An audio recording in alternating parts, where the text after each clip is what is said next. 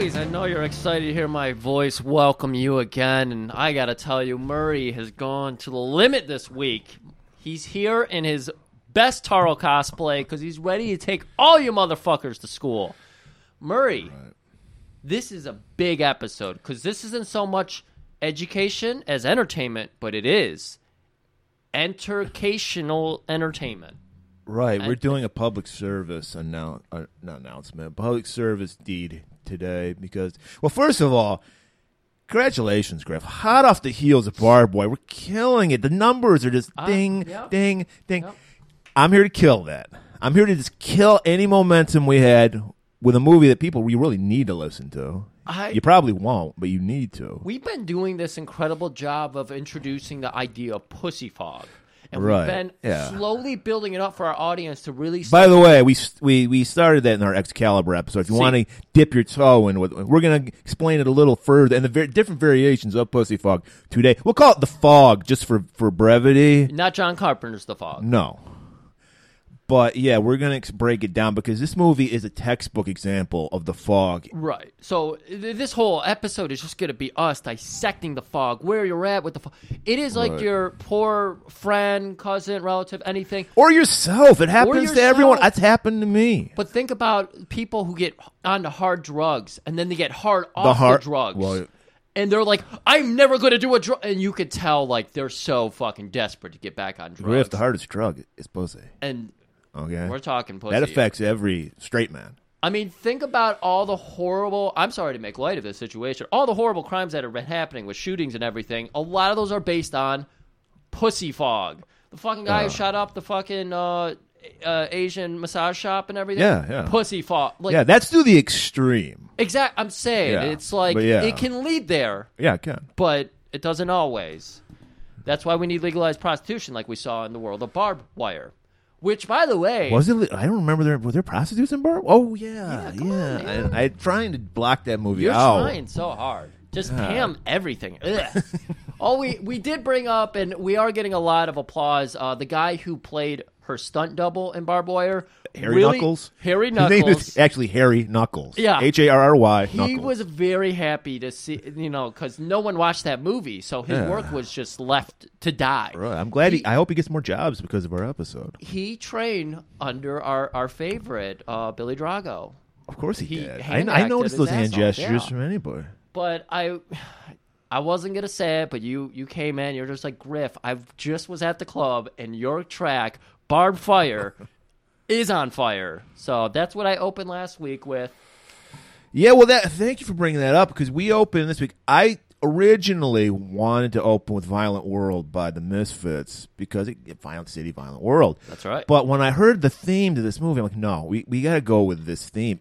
Done by Ennio Morricone, famous for all the Sergio Leone spaghetti westerns. Did the soundtrack to The Thing, the only soundtrack John Carpenter didn't do.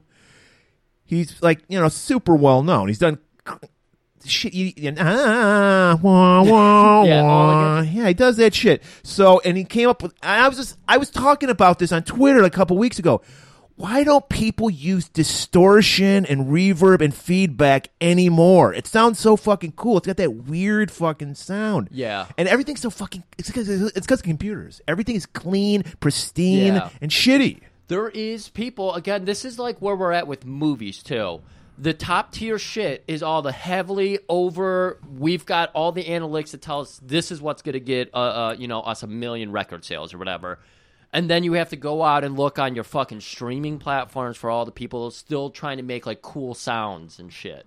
So there is people, like, I know this one artist who made himself, he put, like, his speaker and microphone and everything in this giant dome of cement and everything could get, like, that reverb and all that, the echoey effects. So there is people still doing authentic shit.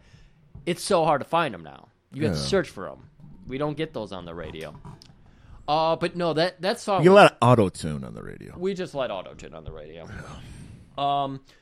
I want to keep it on Barbed Wire for a minute here. Okay.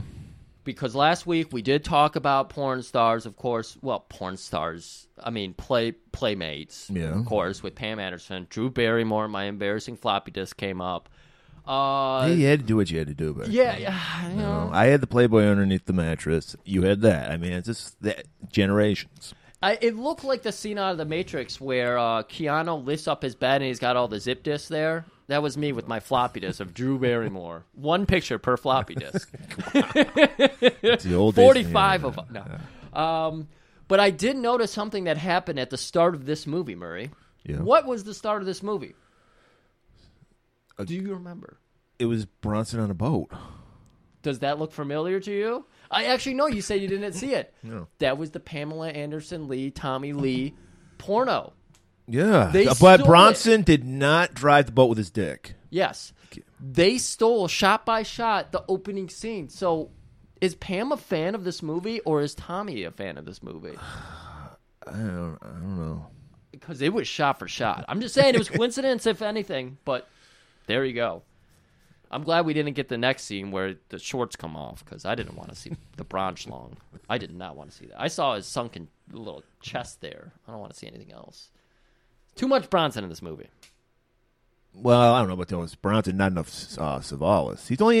He's only in it for 14 minutes, and he steals every scene he's in. I feel like that was a good way to use him, though. Yeah. Because you get this buildup of desperation and everything. Well, you get build up with this character, Weber. You're like, who the fuck is this guy? Yeah. I thought, He didn't come in until an hour into the movie. right. I thought it was perfect how they did it. Yes, I wanted more of Telly, but the fact that we got so little just made it all the sweeter. He pulled a Costanza. He left you wanting more. 100%. And, I mean, for this guy who's got this huge air of enormity, Whatever he's just, that is, yeah. he's huge. And everybody's got his name on his lips and everything. So it's like, this guy is big. And only get him for a few minutes. Like, yeah, that guy's busy. We only get him for a few minutes. We don't get into why we only get him for a few minutes, but. Right. Oh, so I also noticed something else about this movie. Yeah. As I started watching it, I was like, nobody is talking in this movie. We're just watching. There's a shitload of eye acting going on. There is Bronson, hey, I want to say something about Charles Bronson. People shit on him as an actor, and yes, I'll agree, he phoned it in the 80s. Yeah. He was great in the 70s, playing a certain type of character. He's great at playing the wounded animal character. And what's more dangerous than a wounded animal? Nothing. And I think he does a great job because I think he's pulling from his own life, his own because he had a fucked up childhood. He was a coal miner at like 12 or some shit. Fuck. 'Cause he grew up in the Depression and shit. Yeah. What state was that? Pennsylvania. Pennsylvania. So he had a horrible fucking life, and I think I might be reading too much into this, but I see a lot of correlations between Vanessa, Jill Ireland's character, and Jeff, his character, and their real life relationship. Yeah. Because do you know how they met? No. She was married to the guy, I don't remember his name. He was the Russian guy on The Man from U.N.C.L.E. This is the story I heard. I might be wrong. And he was friends with Charles Bronson. And he was going to go off and do a movie. And he said, Charles, it was a Pulp Fiction type thing. He's like, I'm going to be out of town. Can you look after my wife, take her out? Charles Bronson swooped in, stole her away from him. And you can tell because of that happened that Charles Bronson never trusted her because she always had to be in movies with him. So I think it's like he always had to keep an eye on her because you can never trust a woman who leaves a man for you because you know she's going to do that to you eventually. Yeah, like that easily too. Right. I mean, especially because he probably didn't even take her to Denny's. Exactly. Red Roof Inn. So I think they brought a lot. Well, I don't know if she did, but I think he brought a lot of that to his performance. Yeah. I could see that. He's got like Macho Man syndrome because Macho Man also had that problem. Couldn't leave Miss Elizabeth alone anywhere. Right. Lock her up in a room when he's got to go do something. Yeah, that's some fucked up shit. But the fog, Griff. Before we get in the movie, we're going to go over there's two kinds of fog. Well, I want to bring up the fact you're talking about Bronson. You're talking about the 70s. What I wanted to get at here, minutes, opening, no words, it's the Mechanic. This is a parallel to The Mechanic. Yeah, they're sister movies or brother movies. Or whatever. This is like a parallel universe. They came out 2 years apart, yeah. I've been hearing a lot about this. I've been hearing a lot of great conspiracy theories about the Large Hadron Collider. And the first time they started whirling that thing, we actually split our universe into 5. And now they're going to do it again. It's going to split into 250,000.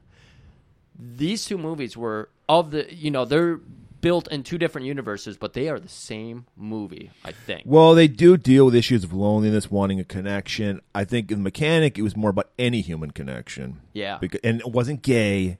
He just wanted a friend with Jan Michael Vincent. I know everyone's got to go, oh, he was gay. No, it wasn't gay. But this one, it's about wanting to make a connection. Because Hitman's got to be a lonely life. Yeah. So he making a connection with someone you know is horrible for you. Yeah. But that's maybe you feel like it's the only person you deserve because you feel bad about what the kind of person you are. Maybe. See, I even see it as Mechanic is a prequel or a sequel to this movie, because we'll get into it. But in the Mechanic, he's off on his own. He's refusing women. He hits it and quits it. Right. But you could see the desperation. He wants that just like fucking hot ass lust. The woman reading him the letters, the handwritten letters. Well, he wants someone to care about him, which right. That's not so much lust; it's love.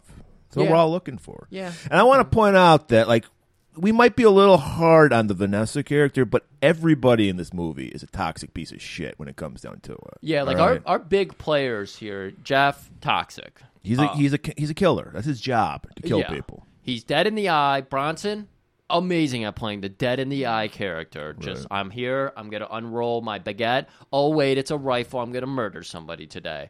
Great at that shit.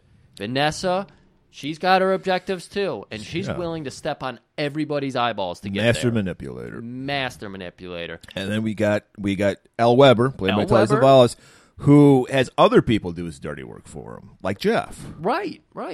He's right up there. He's like a Black Caesar. He's just ruling everybody, and you can tell that he's, insane in his own way. So we're not picking on anybody, and this is a thing could happen to men or women. Yeah. All right. So, but I'm just saying, and for the because the trope, this is basically a film noir, and the trope is the femme fatale, the man eater. So we're going to concentrate on a woman here, but a man does the same kind of shit to women too. Yeah. They're the same kind. But. Now we realize the topic we're going to get into. It's not just. It's like a split pea fog. It's a heavy fog. So we are going to do like the child books when you're reading through and they have the icon and you hit the button and the speaker's on the book so you can hear the sound. We will go ahead and play a nice foghorn for everybody to let you know this is the metaphor. Because, I just learned about metaphors. So. Right. Well, yeah, because you got this is the worst kind of fog. Because there's 2 fogs. There's the Uther fog, go back to Excalibur, where it's just a lust. It's not. There's no emotion to it. Think college kids, Right. I mean, this is the fog I've felt. I felt this fog before in my life. Not so much the other one we're going to get into, but it's like, it's all, and this is and it goes too far. This is like you said. This is where we get people who shoot shit up. Yes. This is that kind of fog. Yeah. Where it's a madness that overtakes you. Right. But then it goes away. Once you get what you want, pussy, it goes away. Right.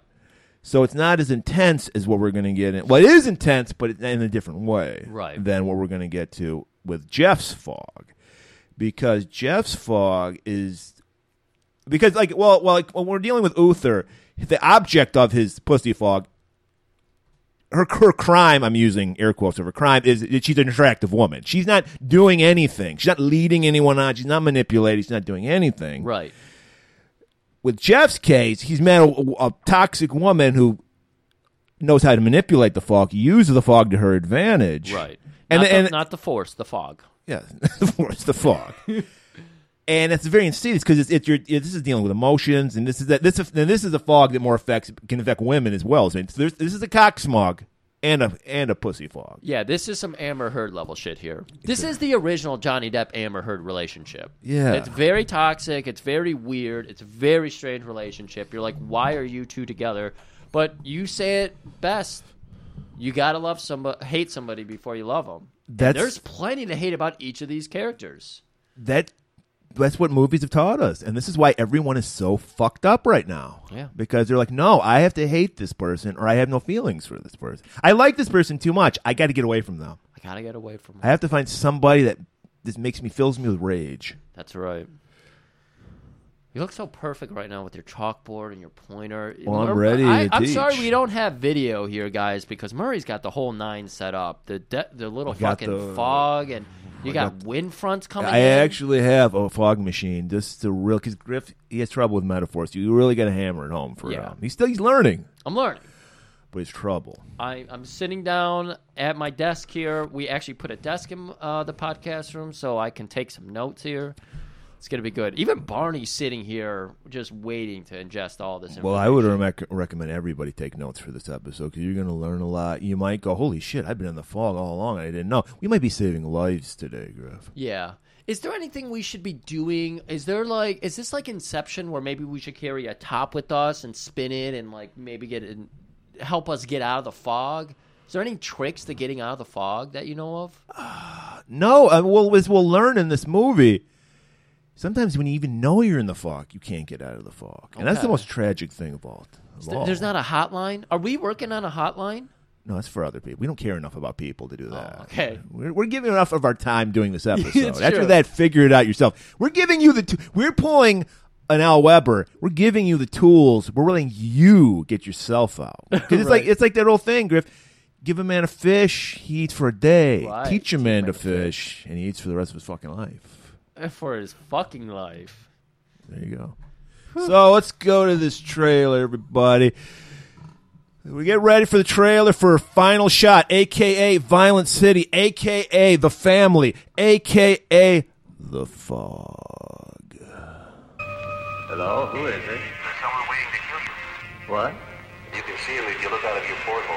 Being a killer is easy if you're a member of the family.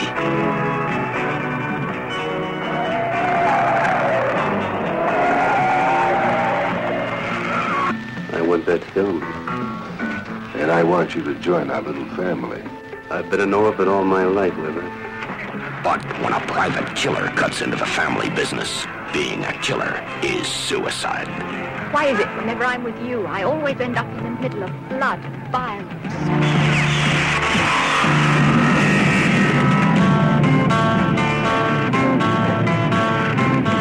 The Orphan sets up a one-man business with new rules. No rules. Oh, don't get no! The only part of the family he wants is their most beautiful women.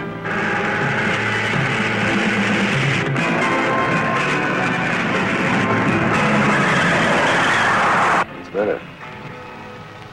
You lost the courage to pull the trigger? Let me tell you, Jeff. You know you ate the apple and they're going to throw you out of the Garden of Eden.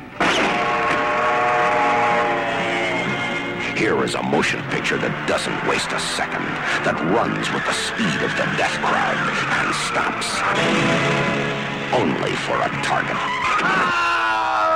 Alfred! The devil is all the family the orphan will ever need. No.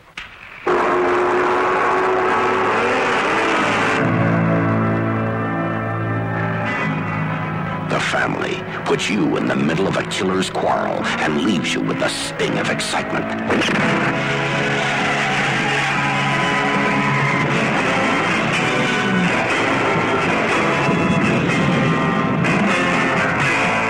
The family.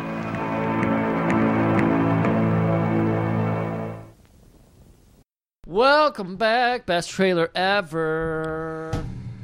That's pretty good. Yeah, before we get into the movie, let me give a little backstory. We are doing Violent City, which is the Italian cut of the movie. The American cut, which is like 15 minutes less, is called The Family. That's that's the movie I saw. And it came, the Violent City came out in 1970. The Family was released in America in 1973 to piggyback on the success of The Godfather. That's why it's called The Family. Oh, they were okay. I see. So you'll know if you get Violent City. I don't know if it's streaming anywhere. There'll be times where the dialogue will turn to Italian for no reason, with no closed captioning. And the reason that it is, and we've explained this before when we do Italian movies. All audio is done in post in Italian movies, at least these level of movies. Maybe the bigger ones, it was different. So they didn't give a shit. Like you'd probably have actors that are speaking Italian and English to each other, like they're not even speaking the same languages because they didn't give a fuck. So when they filmed it, they didn't even the scenes that are in Violent City that aren't in The Family. They didn't even care enough to bring the guys back to do the English dubs. Like they didn't have Charles Bronson come back, so that's why Charles Bronson will be speaking Italian in a scene for no reason.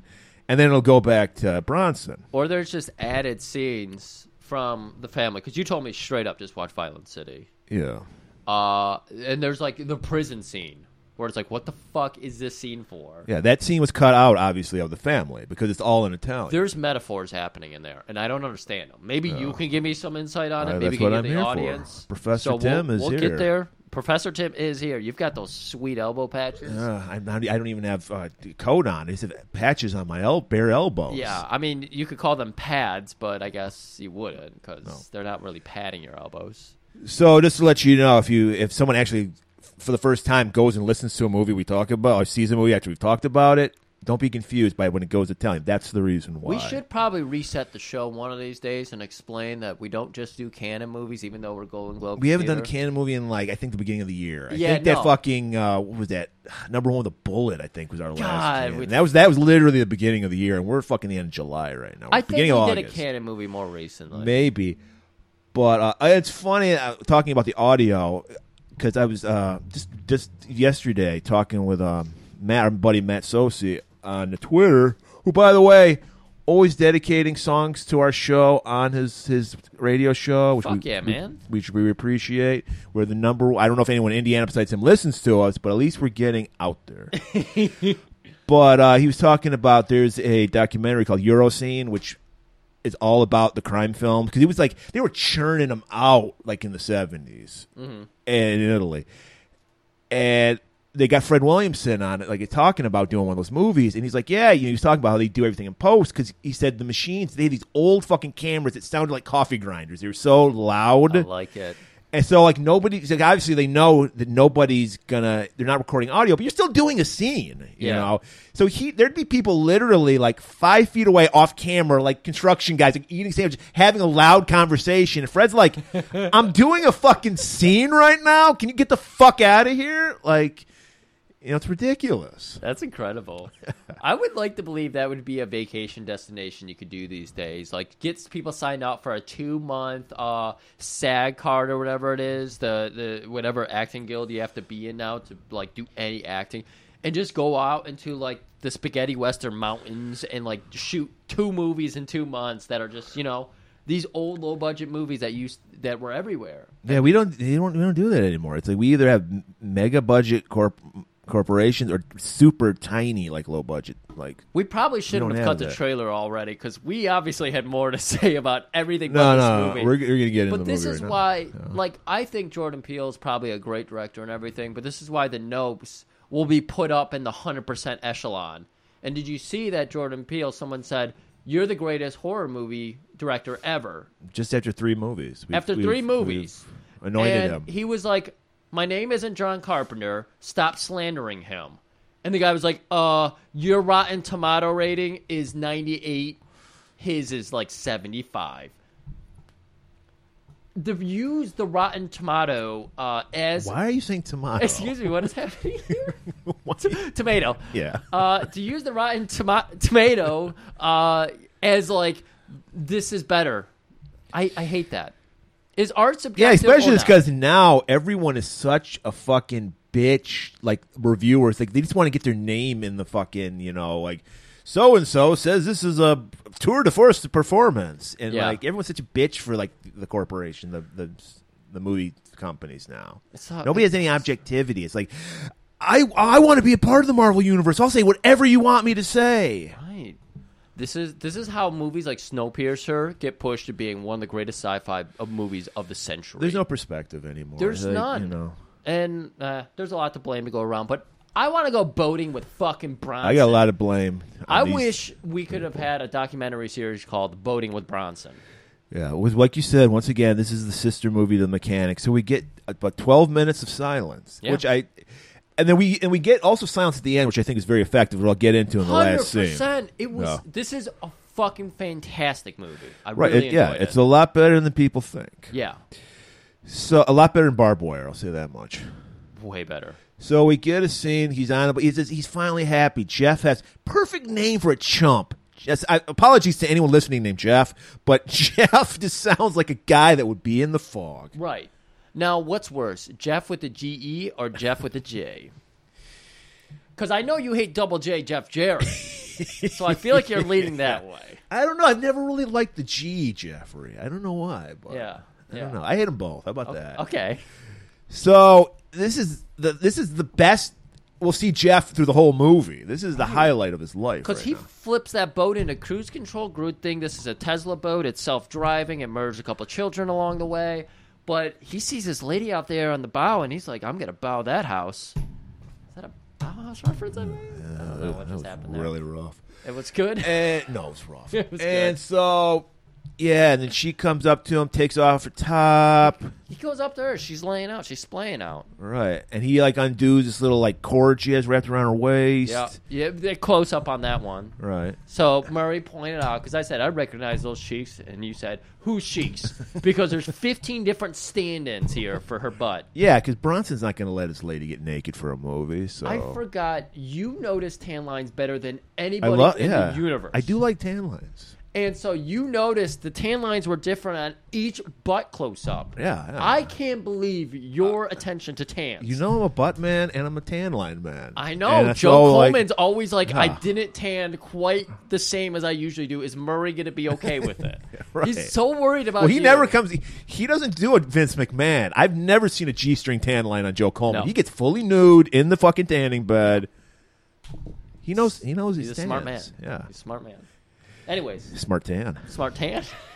So then we're like, all right, they're gonna fuck. That's Yeah. the code for that. And then they get off the boat. And we get it. You pointed out we get a Darkman video game scene. For 4 minutes. And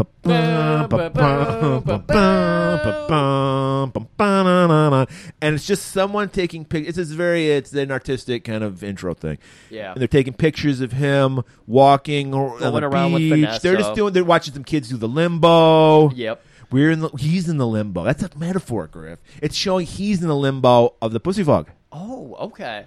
So you're telling us, because you've told us, the Uther fog is you fuck, you're out of it. Like, Yes, it's senses like come it's clear. super intense, but once you get what you need, Yeah, it clear-headed. breaks. Like You're a clear-headed. fever, it breaks. Right. He's got long-term fog. COVID. He's got long-term COVID. Yeah, brain fog. Yeah. He's got long-term fog.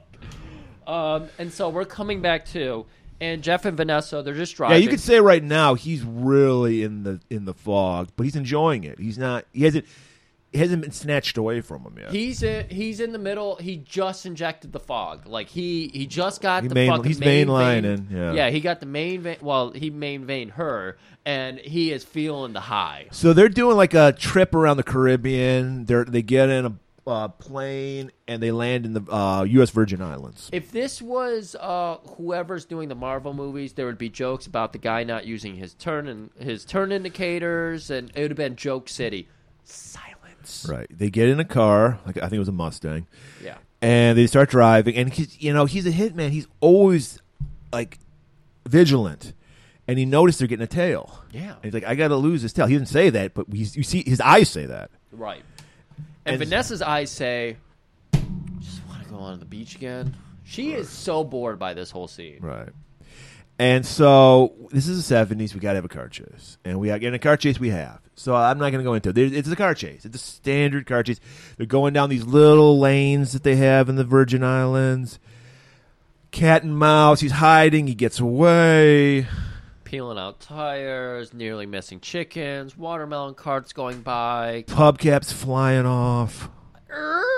Not even on pavement. We're on dirt roads and Yeah. they still have the pavement screeching noise. Yeah. But hey, Yeah. it's okay. They did all the audio in post. So he stops, tells Vanessa to get out. Yeah. She gets out. Notices a car like parked there, and it's a friendly face. Well, no, he drives off because he's going to lure him away, and then a Porsche like cuts in front of him. Oh, okay. And then like you said, he notices a familiar face. And he calls out to him even. Coogan. That's the first line you hear in the movie. Yeah. Coogan. 14 minutes in, first line. And we go, oh, they must be friends, because he's got a big, insane grin on his face. Insane. I was like, if these are your friends, they're not your friends. And then Coogan whips out a gun and just, boom, shoots Jeff. Jeff goes flying. And then Coogan drives around. As soon as he drives around, he's gone. He disappeared. So we're looking in the perspective of all the goons. Coogan's goons. Right. Coogans. Goongans. Googans. So Yeah. the Googans are like, where the fuck did he go? And they're slowly creeping up to the car. The Foley guy is going hard on the glass on the pavement for some. That's not what it sounds like when you walk on dirt, like glass scraping on pavement. I don't know what's happening here. But they get right up to that car. I thought they shoot the car, don't they? They did shoot the car. The You're car right. blows up. The car blows up. So they're like, that's it. There's no way you could survive that. And then a guy walks up on this car is literally 6 inches off the ground. It somehow Bronson like spins out from underneath. He couldn't even fit underneath this fucking car. No. But These aren't the modern American cars. No. I was watching a movie the other day and I saw the parking lanes. I was watching Child's Play too. The little parking lanes are like 4 feet closer than what they are today. Like the car could barely fit in there. I was like, that's not our parking spots anymore. So he does a drop toe hold on a guy, grabs his Luger, shoots the dude. Oh man. Another guy, for some reason, walks up on the other side of the car. He shoots him in the leg. The guy falls down, shoots him in the head. You would call this a shoot fight, wouldn't you? It was a shoot fight.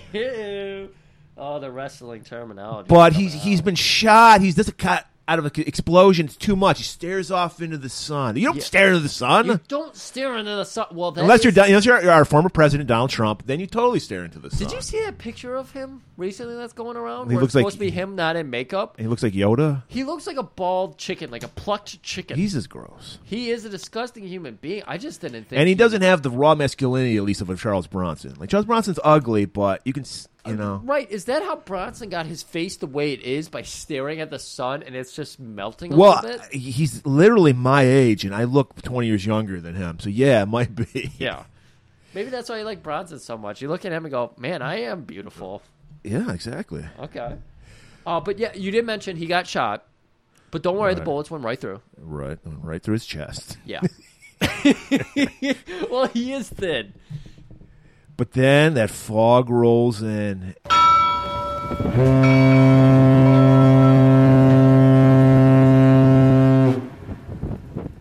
And we get a flashback.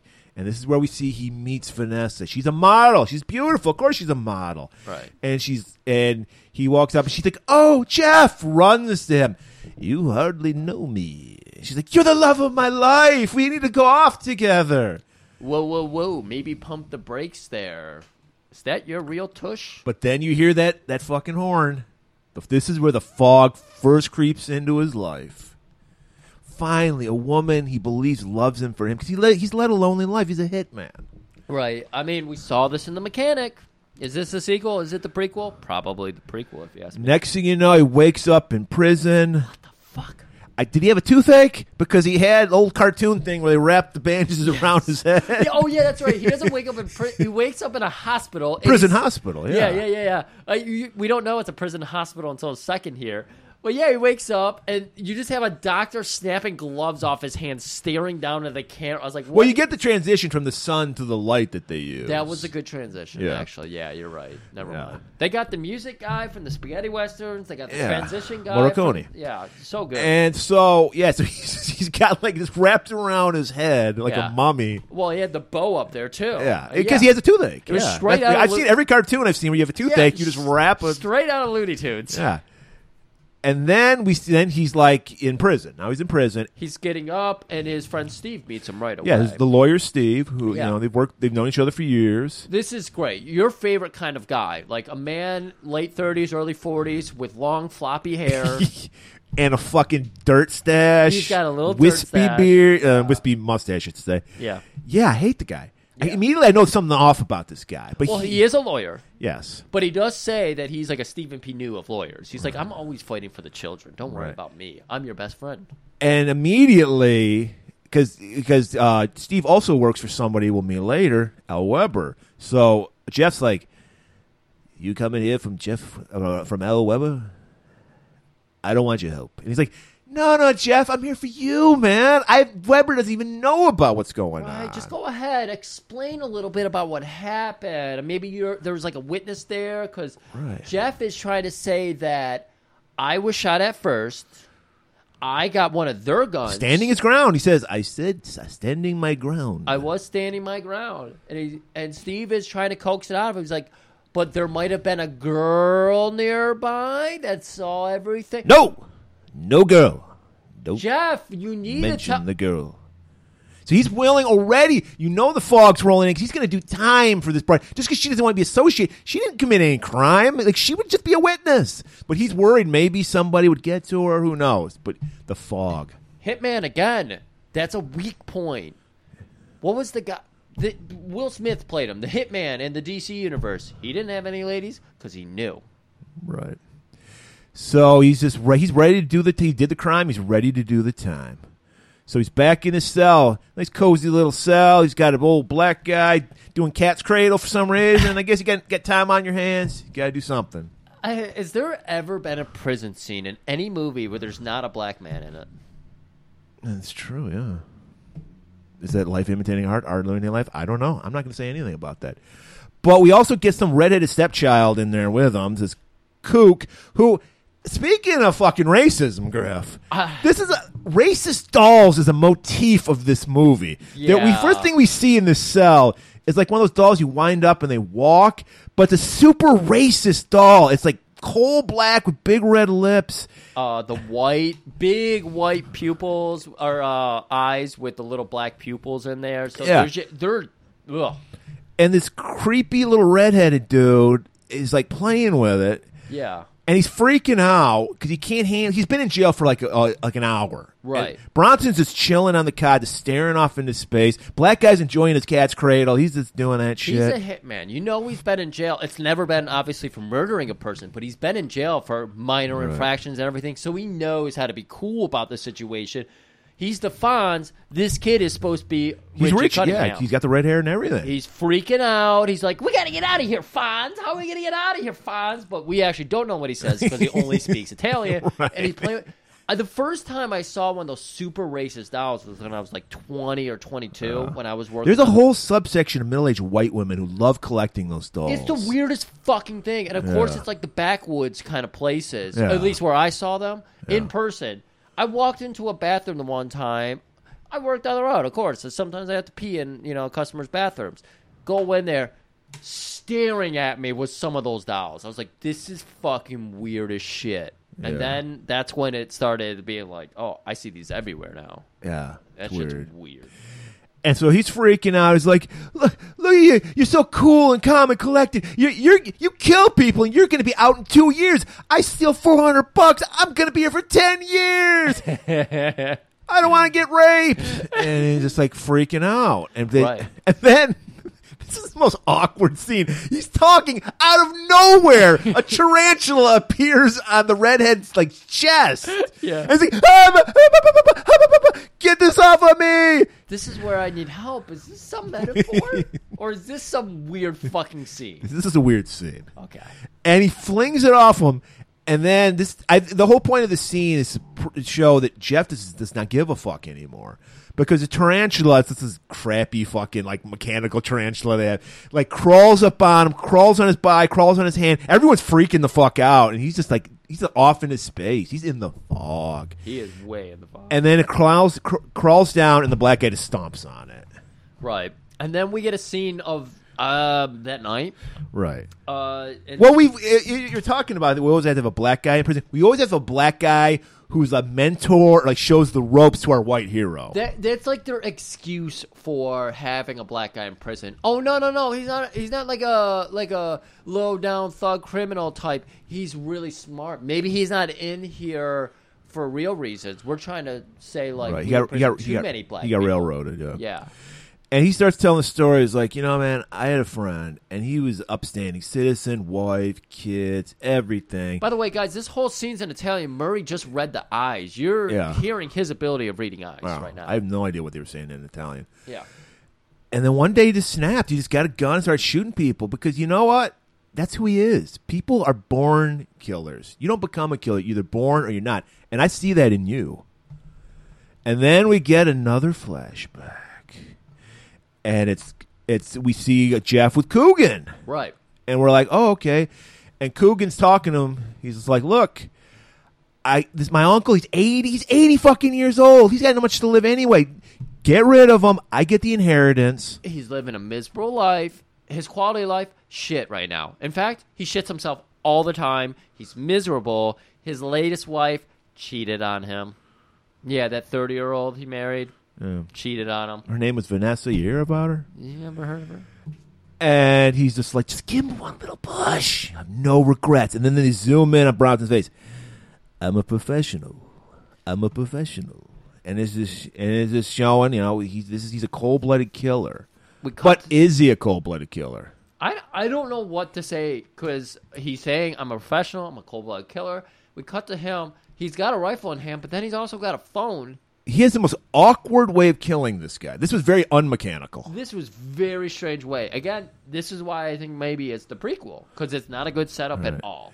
Because the uncle is on a boat, like in a marina. This is how what's his name would do it. I don't remember the Statham. No, not no. Statham would have blown up the boat. Yeah, that's true. He would have blown up the cover my boat. Tracks, and he blows a fucking boat off. And it wouldn't have been like Make an it look elaborate natural. staging or anything. It would have been a Looney Tunes, stacks of dynamite to the ceiling. He would have had a wire to the beach, surrounded by people, and done the plunger. So Jeff calls the guy on his boat phone.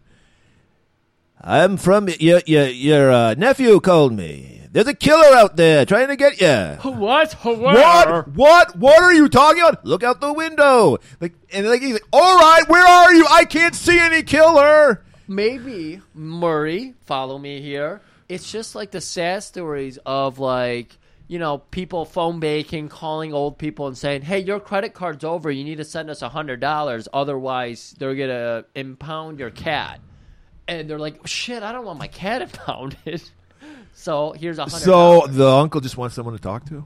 What? Because his nephew, Jerry, never calls him? Yeah, it's a little bit of that, but it's a little bit of they're just gullible. They've lost their wits. And so when Bronson realizes that, Jeff realizes that, he's like, this guy does need death.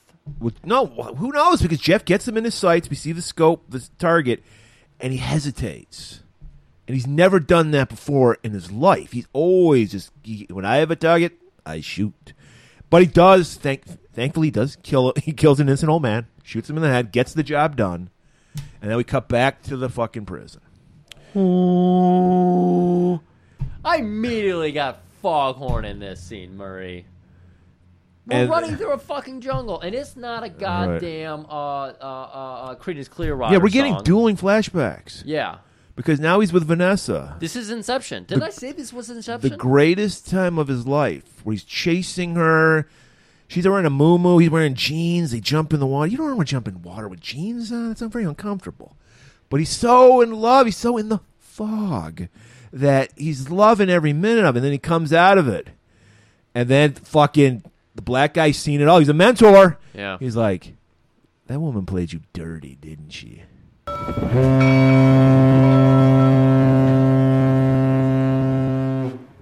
Quiet, old men.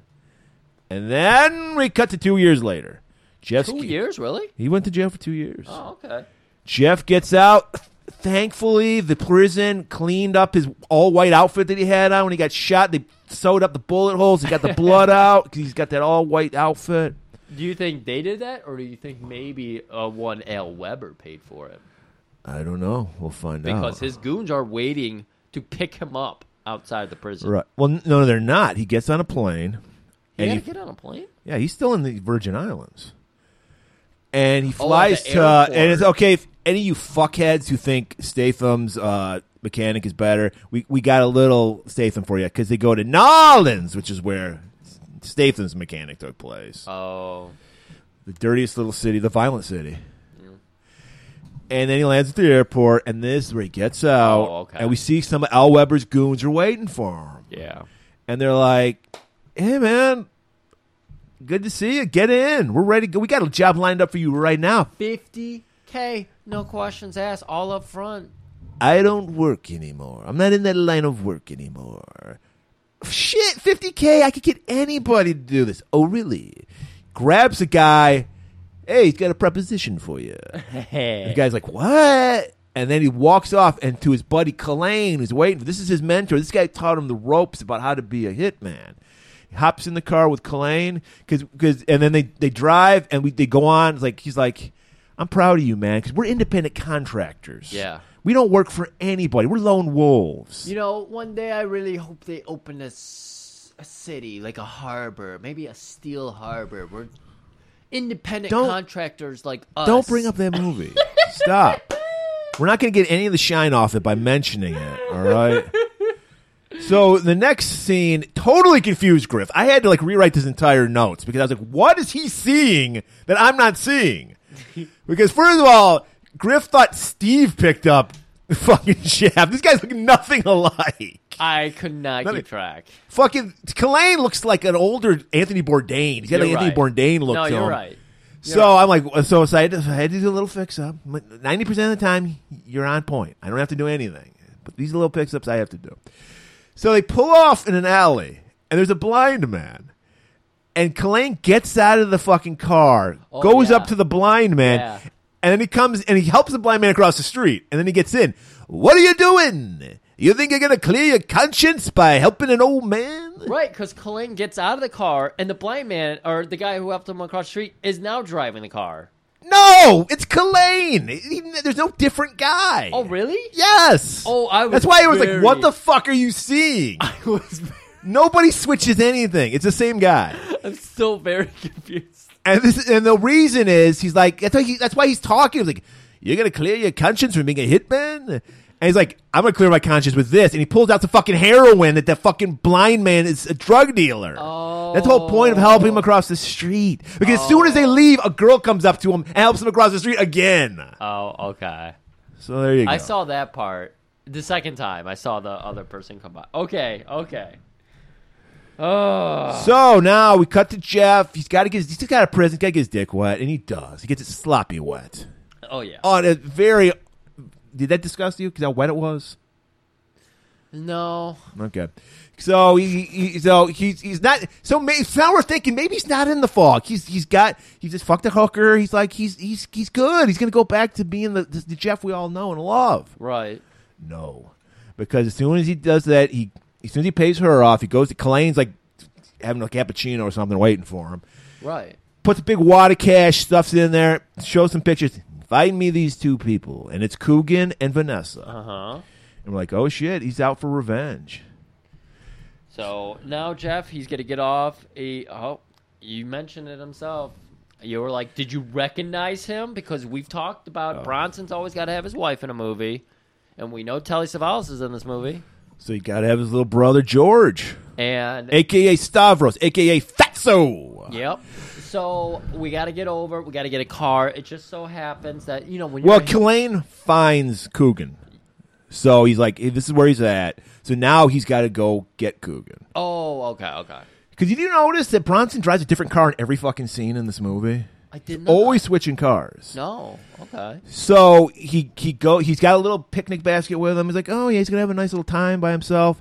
He meets up with Stavros. Stavros has a car for him, and so he's like the connection to find where Coogan is. He's got to clean all the styrofoam cups out of the car first. Right. Just full of styrofoam cups. He's drinking. He's got a little cappuccino in a tiny little styrofoam cup. And he's sipping it. Yeah. Because he brought that to Kojak with him too. Right. And they so it's like, all right. So apparently, by the way, I want to point out that I listened. There was a commentary on the episode, not the episode, the movie. And it was done by a guy who is just a huge Bronson fan. He wrote like 2 books on Bronson. Oh wow. So he had the most obnoxious Boston accent. It fucking drove me crazy. And he literally said, it was fingernails on the chalkboard, Griff. He would always say Italian.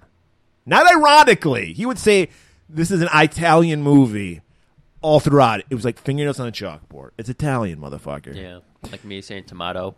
Exactly. So, well, that's tomato. There's a whole thing about that, Griff. There's no you say Italian, I say Italian. No, you're an idiot if you say Italian. So Bronson's going to drive. You're Brad Pitt and United Bastards, or whatever that movie was called. Yeah, United Bastards. United Bastards. So, lo and behold, we thought the Violent City was because we know the Violent City. It's Detroit. Yeah. So if we get a Michigan connection in this movie because Jerry's a race car driver. Jerry Coogan. 22 years old. Drove so goddamn fast. Never did win no checker flag, but he never did. Come in So last. he's at a race, and apparently this was a real race. I looked this up. It's Irish Hills, Michigan, Oh. which I've never heard of. It's over by Jackson. Oh, yeah, okay. I'll be over there in a couple weeks. For what? Oh, no, I'm going past Are you going to prison? Jackson is in the middle of our mitten. Yeah, it's like South Central Michigan. Yeah. South Central? It's like due west of Detroit, Yeah. basically.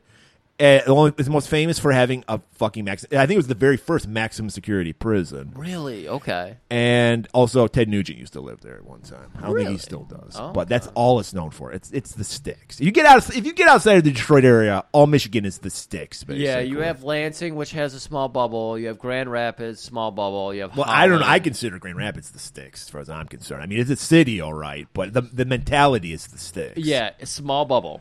Yeah. That was the words I used there. Like, once you come to the east side, the Detroit side, and the metro area, and then you go over there, it's so small. Kid Rock country. Kid Rock country. So that's where Coogan.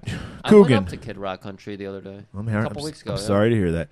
Coogan is competing in a race, which I guess really used to happen in Irish Hills, Michigan. So a lot of this footage is from the real race. Nice. A lot of this got cut out of the family, and it should have, because this is a fucking long fucking scene. These were very patient testing scenes. It's a good thing that in our modern age we have a little fast forward button. Right. So 'cause we get a lot of footage of just the race car drivers, the cars. Bronson tuning in a TV, a remote battery powered TV. Perfect reception. He didn't even put an antenna out. No. He just put it on a little branch. Because he's like up in the hills, like overlooking the track. Yeah. The track is very like a rural kind of track. Yeah.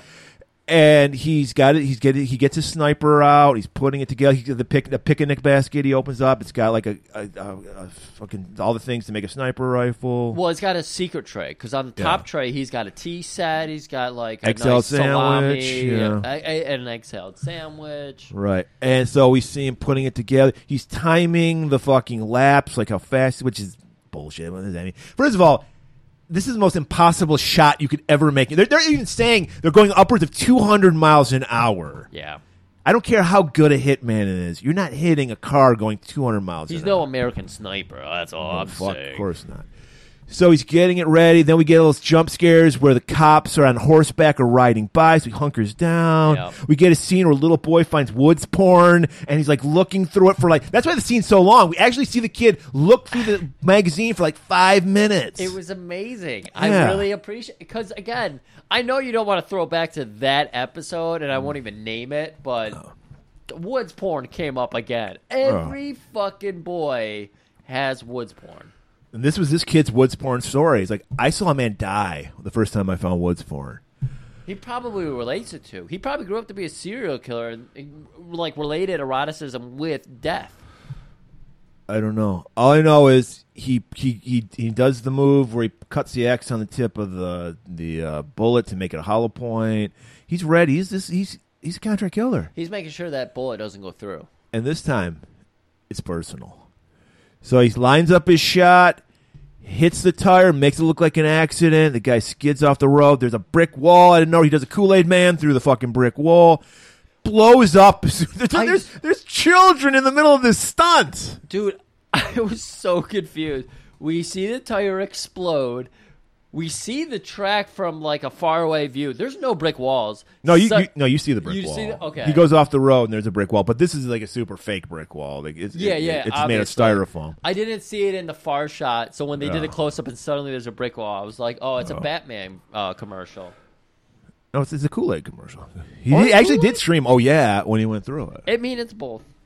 And there were little kids drinking Kool-Aid right next to it. That's what settles it as a cool. They used to sell. No, that was Nesquik.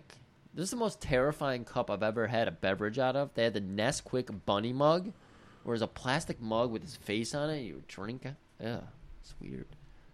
Okay. Thank you for telling me that. Don't worry about it. So, all right, 1 down, 1 to go. His revenge is going fine. So he goes back to Nolans, meets up at get a nice root beer. I thought you were going to say Rubin. No, they actually was a sign that said root beer. It was a revolving root beer mug. You want to hear all about Murray's bad Reuben experience? Just listen to Barbed Wire. That's probably why they're listening. That is. The horror. The horror. Jeff meets up with Kalain again. Have you found her? Jeff, get out of the fog. Let it go. But all Jeff is hearing for some reason, it's like a fucking Peanuts episode. All he hears out of his friend, his dear long colleague's head is just womp, womp, womp, womp, womp, womp, womp. Is that another sign that you're in the fog? When you just hear, I think you just have hearing problems. If that's you think that's just if hearing? you hear people talk like Peanuts characters, else fine, but he just heard. He's not hearing anything. Okay. All he's hearing is the wisps of the fog. Cut to Vanessa. What's she up to? Some charity scam. You know, she's always working a scam. So she's at some it's like a cotillion type thing, debutante, but all that bullshit, Southern Belle bullshit. Yeah. Everyone's got the Scarlett O'Hara like hoop skirts on. Arrested Development did this character to a T. This is Portia de Rossi's character, Lindsay, where I need to feel good about myself, so I'm gonna throw a charitable ball. But it's still like super elegant, and everybody applauds. Right, all the money's being spent on the fucking food and everything. Exactly. It's like 5% of the proceeds donated go to the actual charity. The other 95% go to us getting fucked up and doing coke off each other's boners. It fits tonight. Vanessa would be doing this. Yeah, no, 'cause 100%. she's scum. Yeah. So she's just collecting donations from people, putting little flowers in their boutonnieres in their lapels. If they give her a big enough tip, she grabs their junk or veg. It doesn't matter. She's willing to swing both ways for money. Right. And then she turns around and it's Jeff. And she's like, "Oh, Jeff!" She acts like nothing. She never saw him. Yep. By the way, I think there was a scene in the prison where he sees her getting into Coogan's car and taking off. Weird. Okay. So he knows she fucked him. Yeah. So he does what you do with a stripper. Crumples up a $1 bill and just drops it in this little basket she was carrying, and then just walks up. Walks. And she runs after him. Of course she does. So what, Murray, come on, help me out of here. What is this happening? Because he broke the fog. He broke the fog. He did, and I'm happy for him. And not only that, he listened to Kalain. He's like, I'm not going to kill her. I'm going to let her know, fuck you, you fuck me over, and I'm out of here. Right. And that's what he should have done with her. Right. But no, he leaves the car door, open for her. No. She leaps in the car because she's like, I got a pigeon hooked here. I'm going to work this fucker again, see what I can do with him this time. Oh, no. So he gets in the car, takes off, and then we're like, I think the fog's really gone because he takes her to the wharfs, and we know nothing good happens at the docks. Yeah. So we're like, oh, okay, he's out of the fog. This is it. On the way to the wharves, Vanessa's just fessing up everything. And I think she ain't fessing up shit, Griff. She's telling him a line. She's just like, oh, I was with Coogan first, but I always loved you. Well, she does say that. And then Coogan he set found out, and Okay. then she probably told Coogan all this shit, Oh. because she wanted to. She probably set the hit up because she's like, oh, you have an uncle that has all this money, and you're set to inherit it. I know somebody who can help you with that. I want to throw this lavish ball for charity, of course. So yeah, she's just crying crocodile tears, like, "Oh, it was awful what they." She never came to see him one fucking time in the 2 years. It was awful what I let him know. I left him right after that happened. Right, and then we're real close up, so we don't know it at first. You just know it, but that sound, like Murray said, we're on the fucking wharfs. But he's fighting it, Griff, because they get out of the car. She follows him. He just grabs her, takes her over. There's a pallet with like bags of birdseed on. I don't know what the fuck was going on with that. And he's just like, I'm gonna fuck the shit. He's in the Uther fog right now. Yeah. Okay. So you're thinking Murray's watching this. Yeah. You know all about the Uther Yeah. fog. I felt that. Hey, but have you ever felt the fog, Griff? We never asked you. Have you ever been in the fog? Yeah. Okay. I'm not. Hey, it all happens to all of us. It's been a long time since I've been in the Uther fog, but definitely been. Yeah. So he's just tearing at clothes. All right. Most people go, oh, okay, he's going to rape her. No. And she doesn't want it. No. She is loving this. He, in his sad, pathetic way, is like, I'm taking control. I'm gonna dominate this woman. I'm in control. He knows he's not in control. He's in the fog. She is loving him. She's like, I'm in control. Look what I'm making this guy do. Yeah. He's fucking crazy. And this is body heat. Yes, Griff, exactly. William Hurt was totally in the Uther fog, dude. Yes. This is body heat, man. Yeah. Because he's ripping her dress and she's going, no. Stop it. Not here. You know they've done this a million fucking times. A million times. How did she know to fall on the birdseed? Exactly. Oh, my God. And then we get a nice body double. He's some tits, but it's body double tits. But they're nice. Yeah. And he throws her down. And then out of nowhere... A fight it is the Morphs. Yeah, exactly. And you want to talk about something I have some familiarity with? I have familiarity with 3 guys kicking the shit out of me because this is what happens with this guy. 3 guys are just beating the shit out of this dude out of nowhere. And so they stop and just start watching this. And she's just like, every time I'm with you, there's just blood and violence. Meanwhile, she hates this because she loves violence when it's about her. They're not fighting about her. She right. like this. Yeah. That's the kind of violence she likes. Yeah. She's just like, and he's just like, you live in a city full of violence. You just see it when you're with me. And then we cut away. All right, so we're at the next morning. We got, who's Van again? I don't even remember who Van was. With Jeff. That's Vanessa. Oh yeah, Vanessa. They patched the. He's totally deep in the fog, Griff. It didn't work. He tried his best. He thought raping her somehow would make him hate fucking her, and she knows. She's like, you were hating me when you were trying to fuck me. She knows exactly what she's doing. He was trying to exercise his demons, and it didn't work. She's fully in control. Right. Yeah. I mean, after that whole scene, she probably said, "You're gonna buy me ice cream now?" Right. And he said, "Well, of course." What flavor? What flavor? Exactly. How high should I? Or never mind. So the next day, they're at the airport. He thinks they patched things up, like they're back together, and she's just like, excellent. That's right. They're trying to get away again. Yeah, they're going to do a little runaway. They're doing another runaway. Because this is what she does. She just runs away from her problem. Right. So they're ready to do a little getaway. So they're going to meet up at the airport separately. Because she's got to keep up appearances because she's with somebody else. Right. Okay. And so she arrives in a taxi separately. She gets off. She waits at the front. She's like, no, I don't talk to bellhops. My man will talk to you. But she's holding up the whole line. Right. That's the kind of bitch she is. Right. And to show how powerful a person he's dealing with, which we don't know who this person is yet, the cab driver hands fucking Jeff an envelope. He opens it up, and it's pictures of him at that fucking racetrack with a gun. And that's not a baguette he's holding. No. And then he goes, he's like, well, he just brushes it off, like, oh, I guess this guy's a fan of mine. He wants an autograph. And then he goes to the counter, and the woman at the counter is like, Mr. Heston, this is envelopes for you. Yeah. And it's more pictures. He's like, holy shit, cancel our plane ride. All right, so now we're going to Killen. He's prepping up. Of course, like you mentioned before, I didn't see it because I was lost in the pussy fog, apparently. I don't know what fog I was in. Right. And he's getting ready to buy, of course, some P2P. Well, he's bought it. Now he's ready to mainline it because he's at his little flop house that he lives in.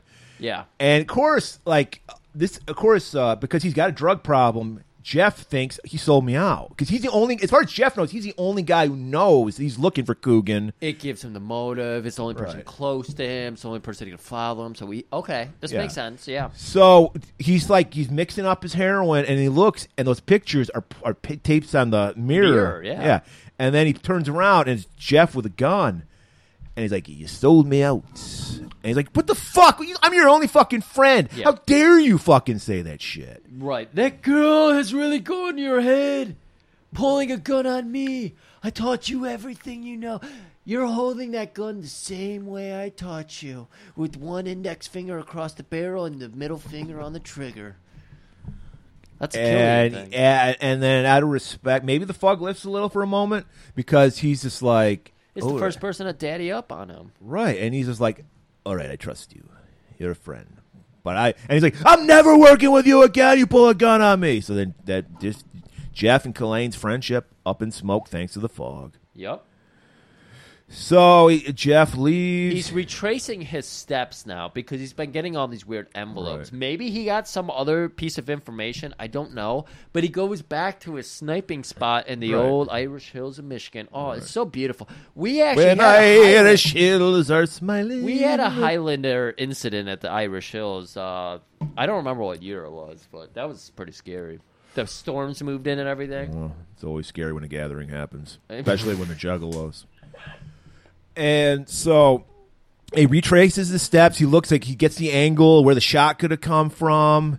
We get a nice little product placement for Pan Am Airlines, which gave them free airfare for this movie. Well, he finds the one envelope, and he can't figure out he's on a scavenger hunt for a child.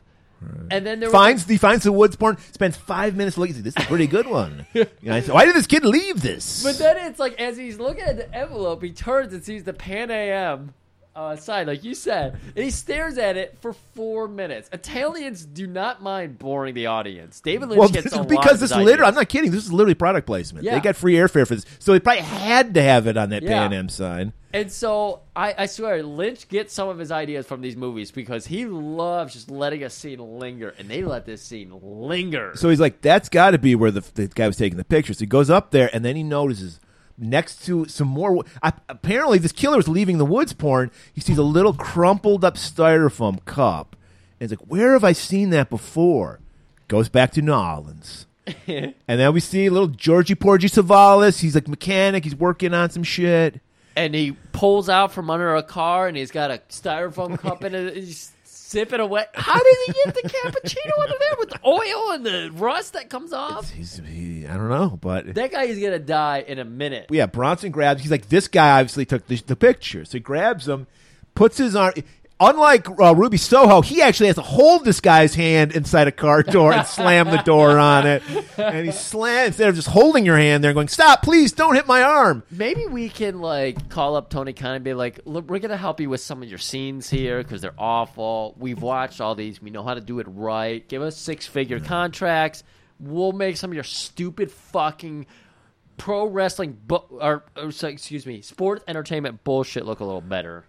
I know Stavros is like, don't kill me, please. I don't know anything. And then he's this full-on hardcore hitman again. He just nonchalantly grabs some gasoline and starts pouring it on Stavros. Yeah. And he's ready to light this motherfucker on fire alive. Wow, we just brought this up, the Ruby Soho. This is the Eddie Kingston moment now. He's not a wizard. He's not a wizard. He's not a wizard, though. Because just as he's about to throw that Cobra match, the fucking black guy who was at the airport showed up. Yo, I fucking took those pictures, motherfucker. Are you kidding me? What are you beating on this man for? I took the pictures.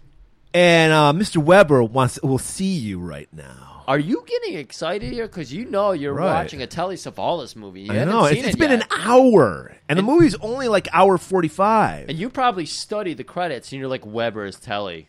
Telly is Weber. So they take a nice little drive to this country club, and they get out. And before they're going to go in, Weber, he's the man of international man of mystery. He's in the Japanese sauna right now. And while they're going, Steve just happens to be there playing some tennis, working on staying trim. And he's like, Jeff, come over here. And the goons are like, all right, you can talk to him, but you better Mr. Weber doesn't like to wait. Yeah. So Steve is talking to... He's like, what are you doing here? Weber wants to see me. What are you doing here? I like to keep fit. Play tennis to keep my figure in shape. So he's like, look, Jeff, I want you to come work for me because remember, just because you give the orders doesn't mean you're in charge. And he winks at him, like implying like I'm the real brains behind this whole Weber thing. I'm trying to get Steve's whole thing is like I'm gonna get these idiot like hitmen. I'm getting them out of the like murder racket. We're going legit. We're going legit. So we're gonna be a clean industry. We're gonna make lots of money, and you could be involved with it if you just fucking clean up your act. Right. So now we finally, the man of the hour, the tower of power, too sweet to ever be sour. Fucking Kojak getting a facial.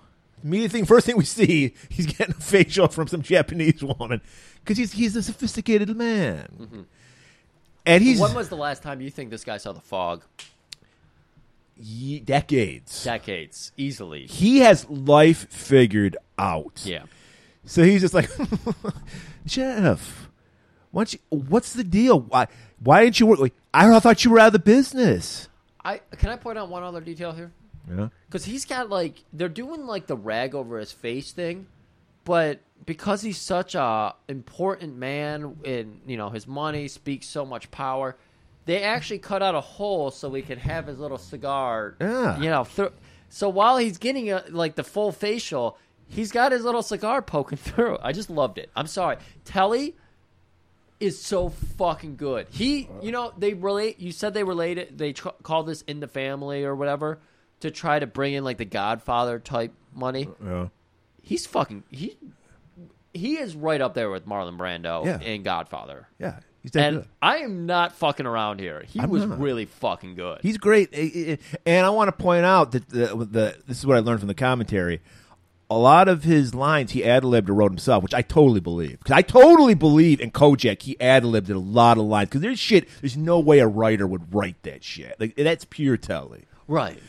So he's laying it out. He's just like, I thought you were retired, Jeff.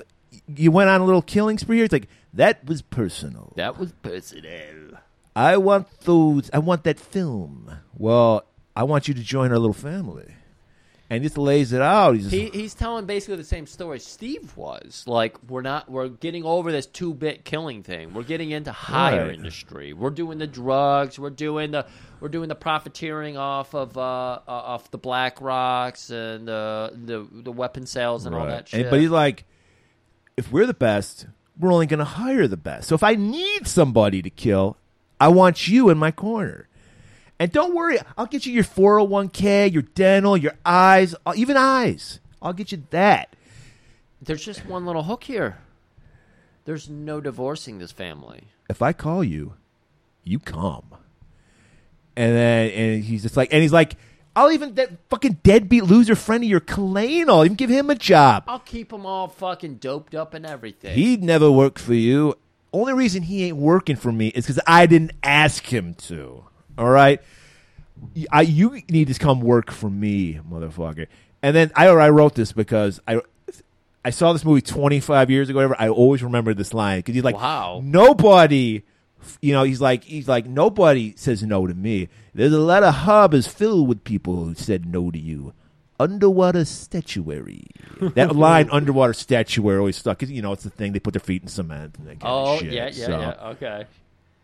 And he's like, I'm going to have you whether you want it or not. Come on with me. Let's take a ride. Right. So they hop in a car. Nelly starts up. Come and take a ride with me. And then I'm burning the easy. Hey, must be the money.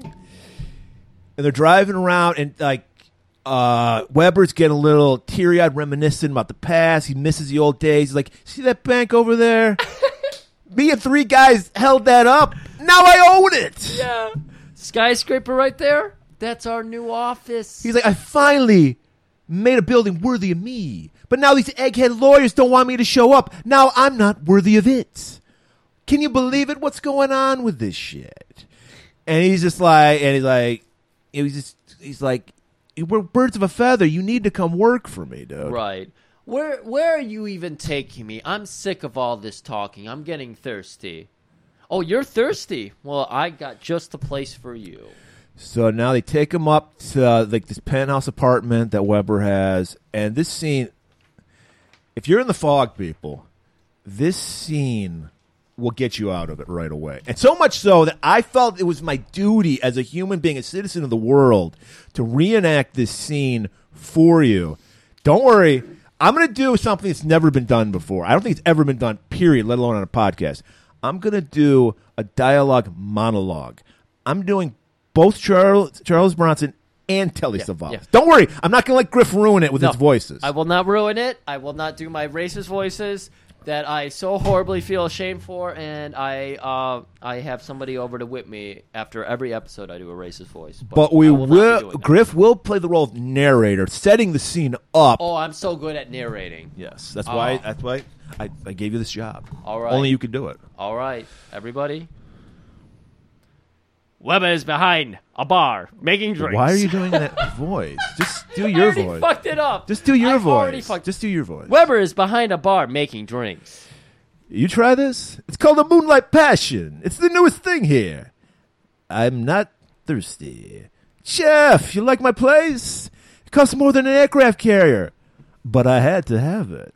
Al pushes a button, and a giant mural disappears to reveal an indoor swimming pool. I've got a very, very demanding wife. You know something? Before she'd marry me, I had to buy her $1 million country place. A woman is swimming in a pool, naked.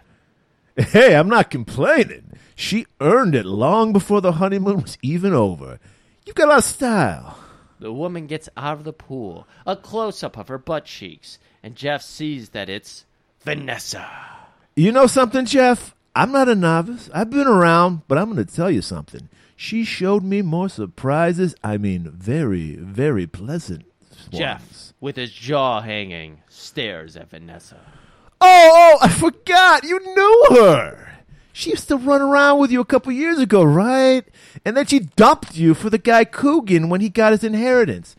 It's all right, Jeff. I squared it for you. I mean, she dumped him too, and quickly the minute she met me. Hey, you were smart to let her go. I mean, she's too lively. No, you're too young. You would have taken it too badly. As for me, as far as I'm concerned, when she goes off on one of these escapades, you know, I'm relieved. I'm an old man. I gotta rest every now and then. Oh, women. They're so beautiful, you know? They could be the biggest hooahs in the world. And yet, they insist on propriety, on keeping up appearances. When she goes off on one of these romantic weekends and she knows that if I object, she wouldn't move an inch. And yet she comes back and she starts these scenes, telling all these lies, pointing out all these details. You know, in her own way, I think she's a great artist. Come on, let's drink. Let's drink. Let's drink to the talent of my wife. I told you I wasn't thirsty. Mm. He broke her in one paragraph. Al totally explain. It's a masterful scene because not only is he telling him shit, he's twisting the knife. He sees how much is hurting Jeff. I like this, Murray, because as we mentioned, you wanted more Telly in this movie, but think about the first 40 minutes of this movie, maybe 45. So you could say the first half of this movie, silent. We're just watching, exploring Jeff, the fog, all that. And then we have the fog light that is Al Weber come into our life for the second half of the movie. And he shines that light bright right in the fuck of Bronson's face. Right in the fuck of Bronson's face. Wow. We're doing good today. And you're thinking this is the moment. This is the peak. This is either Jeff hitting rock bottom or Jeff finding his height. And he's going to be looking down on Vanessa now. But Jeff stares in that light, and you mentioned it before. That was a metaphor, and I did not realize that until I put on my Columbo cap. Jeff stares into the sun and pisses into it. Right. He's almost at a spite to Weber. He's like, I'm going to stick with this woman. Yeah. I'm gonna tame her. We're gonna get married. Even though I thought she was my woman just a day ago, I find out she's married to my enemy. Yeah. She left that out. She hooked up with Coogan for the longest time. And now she's married to you. She's working her way up. She's a social climber. That's right. Right. And so Jeff just leaves, and as he leaves, he stops in Steve's office. And Steve is like, look, I got this under control. Just come work for me. Don't get involved with Weber and shit. You don't want to fuck with this guy. Right. Again, we're learning again that Steve is very tight-knit with Weber. Right. He's 1A lawyer. Right. And he's his consigliere. And then like Jeff's like, I'll think about it. And then he drives off to Vanessa's fuck pad out in the fucking bayou and shit. She's got her own little fuck pad she keeps. And he stops there. She's waiting for him. Of course she's waiting He's for him. fucking fuming because he just saw her. He saw her cakes. They weren't his cakes anymore. They were Weber's cakes. Right, and of course he saw it on like a Star Wars screen or something. It was a fucking painting that turned into like a see-through. And Yeah, like it was probably like a one-way mirror. I can't imagine what kind of effect that would have on a person in the 70s. Like the fog effect. You're already seeing shit because of the fog. Like you're seeing that person everywhere and all that. And then you see through a fucking wall and there she is in a pool naked. There's her cakes. Yeah. That's got to be hard. Yeah, it's hard. Yeah. And so hard that he's back in fucking Uther territory, Griff. Because he walks in. Uther territory. Yeah. So you're saying there's an easy way out. It's hate fuck again. Yeah. Okay. You're onto something. I didn't think about it. Yes, maybe he's switching to Uther because he wants out of the fog so badly, but his heart won't let him. Maybe his dick will. I imagine that this Jeff Heston is a big reader, so he's probably read about Uther and Excalibur and everything, and he's probably trying so hard to self-diagnose himself. Guys, talk to people. You need to talk to people. Ask Jeeves. Excuse me? That's where hitmen go. We learned that from the Statham, Oh my God, the we did Statham learn that. mechanic. Oh my He God. literally, in 1970, you literally had to ask Jeeves. There was no internet. Yeah. Yeah, that's where it came That from. was the weirdest nod between the two mechanic movies. Was Bronson's mechanic actually asking a guy named Jeeves, and Statham's character going to his computer and asking Jeeves. So he walks in, he's pissed off. She's like, what's going on? You know, and he's like, are you angry? I can tell you're angry. You were so angry with me when you raped me on that birdseed the other day. I felt the hate coming off of you. He walks up to the mantle. There's a little racist doll he gave her. They show in the very beginning. He gives her that racist doll. It's like it's a Sambo doll. It's like the fucking buckwheat hair. It's very racist. Very racist. And rightfully so. He throws it in the fire. He's Yeah. like, you gave me that racist doll. I met a black man in prison, and I realized this is racist, baby. And then he fucking bitch slaps her. The Foley work on that backhand was incredible. It sounded like it was something out of, I'm sorry, Murray, Street Fighter. Throws her down, mounts her. She's like, I love you. She's loving this. Murray, Sweetson scale? I didn't notice the music. Was it fuckable music? No, there was no music. That gets a demerit right there. And you have Ennio Morricone there, the master of fucking music. Look, I know people have been whispering me in the envelope saying, Murray Sweetson, stop pretending, guys. Murray is not Sweetson. He's not, I wish I had the writing ability of a Sweetson. he is not from Starkville like Sweetson No. is. No. But I does it always have to have fuckable music to it? I think it does. You got to have a rhythm. Because no, sometimes a raw passion. We do learn from this movie that silence is golden. Yeah, So- exactly. I feel like some love scenes or some. Well, here's the other thing. Does it lose a point if it's got a body double? Because there's a body double in this scene. I think it definitely does take points away. Okay, because it takes the actor out of it, and I'm not feeling that. Yeah. So, And they're literally not feeling it. but 'cause they're that's not the there. Griff scale. That's not the Sweets. Yeah, but Sweetson, he's all about sexual movements, choreography. And I saw no movements. No. And I saw a fire in the background. Almost robotic. Yeah, I saw a fire in the background that puts it a good score on the DeHart scale. Right. But we're not talking DeHart because DeHart is not the ultimate scale. I got it 5. I'm sorry. I think it's 5. right in the middle. I think it's 5. I think it's passable. I think it doesn't take away from the movie, Right. but doesn't really add much to the movie. Yeah. Okay, we agree. Next morning, Jeff wakes up. He hears his car starting. Vanessa's got to get that Denny's coffee. The best coffee is at, I'm sorry, it's only New Orleans Denny's. I don't know what it is about the blend. Yeah. But- She's backing out. He's got like so much clothes piled around his junk, and he's out the window. Where you going? I got it, Teddy's. I gotta get you a Grand Slam and a coffee. And he's like, because she's like, he's fully in my web now. She's just like, I can do whatever I want with this fucking loser. that's right. So she takes off, and then I think that throws fucking cold water on his boner. Yeah. Taking off, because I think the fog it goes away, it dissipates. Because he comes to, because he goes out to his, he dresses, gets dressed, goes to his car, opens the trunk, pulls out a shotgun. Yeah.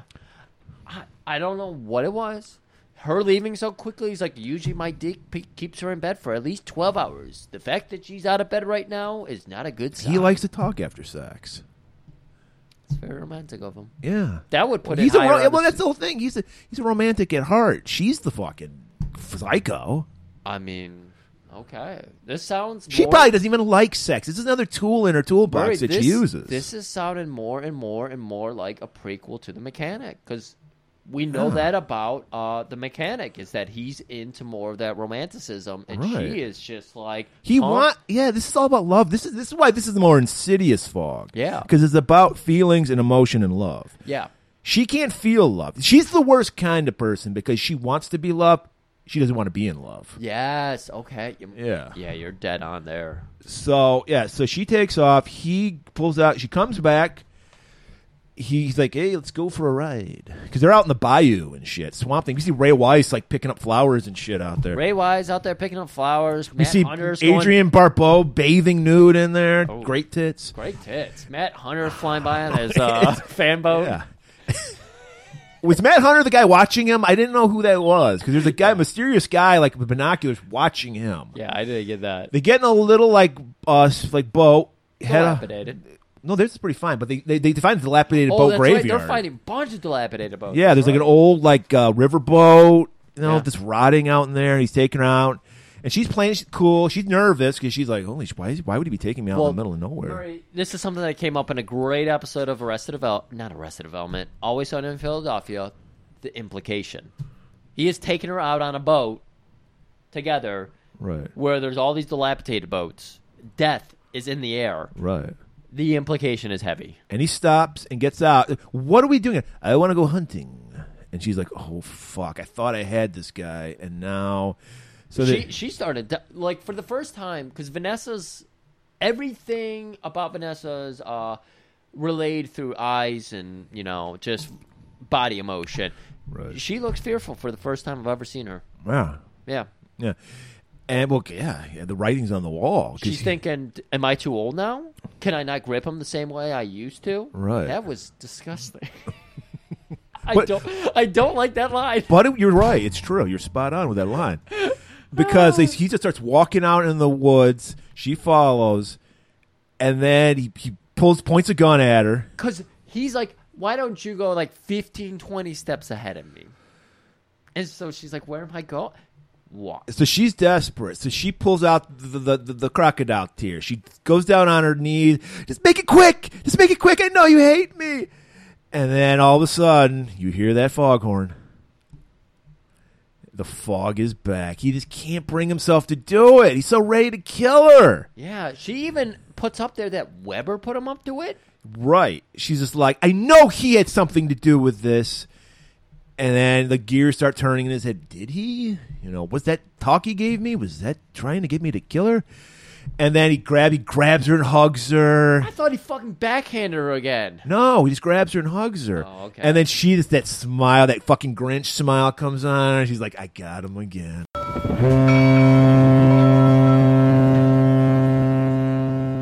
Think about the metaphor here. Or is And it a she's getting simile? off on this. You got to remember, these kind of women, they get off on. That's why they're drawn to men like Jeff, because the danger gets them off. Yeah.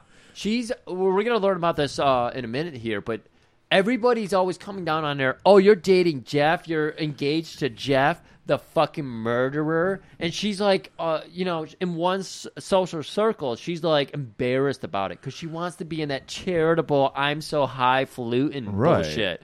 So she wants it both ways. Yeah, exactly. She's not willing to stiff one side, like, I'm me. No, she Right. wants to be too many people. That You're she's not. actually right. She doesn't know who she is because she's a different person from everyone she meets. Yeah. Yeah. So And then they go back to the fuck pad. They fuck, and they're doing she's giving him the pillow talk that he loves. Yeah. That she's like, oh, that's what set him off. I didn't give him the pillow talk. I got to baby this guy after we fuck. But what does she do? She brings up the meetup. How she met Weber. She's like, he's so gross. He's just greasy and shit. And, he gives me the heebie-jeebies when he gets on top of me. Let me tell you about when I met him. This scene, oh my God, this is only a clueless Italian people. I know American would set this scene where it's set. This is a clueless Italian who does not get race relations. Okay. It's like she's at a club. It's like the Playboy Club, but instead of bunnies, we have attractive black women dressed up like sexy mammies from fucking like Gone with the Wind. They got if you know what a mammy is, Aunt Jemima. Yeah. They got the fucking kerchief on their head. It's fucking. I can't believe this is in this fucking movie. Even for 1970. Is this the crazy. scene that opened up with a giant doll? A giant racist doll of a mammy with the big red lips. It's fucking insane. Yeah. It's insane. It is ridiculous. And we see her and Jeff because I guess they're friends, whatever. They're just hanging out at a bar, this club. I don't think Jeff was there. Excuse me, I meant Steve. Yeah. Steve. Steve's there with her, and then of course we're gonna find out Weber is in like another corner of the place. Right. So we have 3 big players, I guess, if you include Vanessa here. And Vanessa's the talk of the town, like I was mentioning. Right, because she's like a model, yeah. Yeah. And as I was saying before, she's going around the social circles. She wants to play every single side. She wants a dangerous man, but she also wants a highfalutin man, but she also wants this. She doesn't know what she wants. That's her doesn't. problem. Whatever she doesn't have, Griff, is what she wants. Right. And once she gets something, she doesn't want it anymore. Right. That's her dilemma in life. And so as she's sitting there, I believe Steve's at her table. She's just having a good time, she's talking with Steve, having a good conversation about being rich and everything. And a journalist comes over, and of course he's got his voices. Yeah, I'm going to write an article about your fiance, the murderer. You'll be the talk of the town. Every murderer will want your picture plastered on the side of their guns. And he's like, and she's like, oh, you're such a prick. Oh, and like, and I guess she implies that she's gonna sue him or something. And then he's like, oh, really, boss? Because like the head of the like network is there. Yeah. What do you think about that? I love it when people try to sue me. I've had 1,000 lawsuits. Bring it. I don't care. And then fucking Weber, he's in the background, looking slick as cum on a gold tooth. Got the black suit with the ascot, looking great. Got the little cigarello. He walks up, and then the reporter's like, this story is so great, I don't give a shit if somebody even fires me. And then Weber's like, well, that's great because you are fired. Ain't that right, Jim? And he goes to the guy who was talking all this shit, like, bring it. He's like, yeah. I guess he is fired.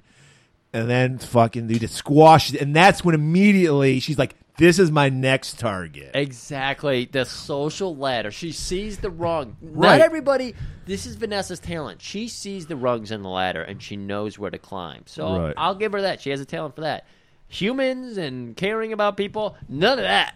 But she sees the social rungs. Right. And she even admits it to Jeff. She's like, Yeah. power, wealth. How can I stop myself? Right. She uses that in a way to, like, excuse her actions and be Right. like, no. Because she never takes responsibility for herself. Oh, no, Yes, no. Yeah. This is what everybody pursues. This is just a normal Yeah. thing. You need to Right. forgive me because I'm just doing what humans do. And lady, there's all kinds of humans here who want less than what you want. And he's just kind of staring off into space, and then he hears something. We're back in the swamp yeah, fog. back in the fuck pad. Yeah. And he hears something. And there was a nice little scene when she went to Denny's where there was pictures of her, because she has pictures of herself everywhere in her house. And he Yeah. just steps on him, he walks across. Yeah, Nice that was a little good touch. scene. I like that. But yeah, he hears something, and he just fires at the fucking door. Right. And then he opens it up, and it's fucking Kalaine. He's like, oh my God, he killed his fucking mentor. And he sees there's like $2 in his pocket. Somebody paid him off. He's willing to do anything. Oh, he's got to get that fucking. And he's drugs. thinking, Weber hired my fucking friend to kill me. I got to. right. So the next morning, Jeff walks in. Weber's enjoying a little spaghetti western. He's On got TV. He's got the Planters peanuts. He's got his whole crew around him.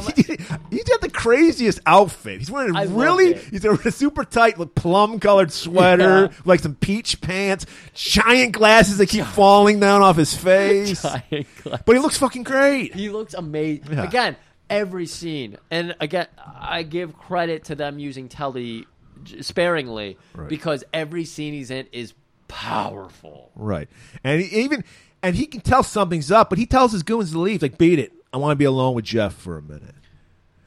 Jeff's like got this fucking grin on his face. He finally thinks he's got it all figured out. Like, Vanessa's with him, and then he's just like he pulls a gun out on Weber, and he's like, "I want those pictures." And you could just see the look of disappointment on Weber's face. He's like, Weber has been spelling out right. He spent hours with Jeff explaining she is a fucking hua, Right. as he said. Hua. Thank you. But this is the one mistake Weber made. I mean, in that scene that we did, he basically said, I know what kind of person she is, but I accept her for who she is. The mistake he made was, he's like, I can control her. You can't control this woman. You can't control a snake. A snake is going to do what it wants to do. Mm-hmm. And he's learning that right now. And he's just like, Jeff, I'm so disappointed in you. Yeah. What? You could see the real disappointment. Like, you're such a sap, Jeff. What the fuck do I have to do to clear? And then fucking Vanessa comes in.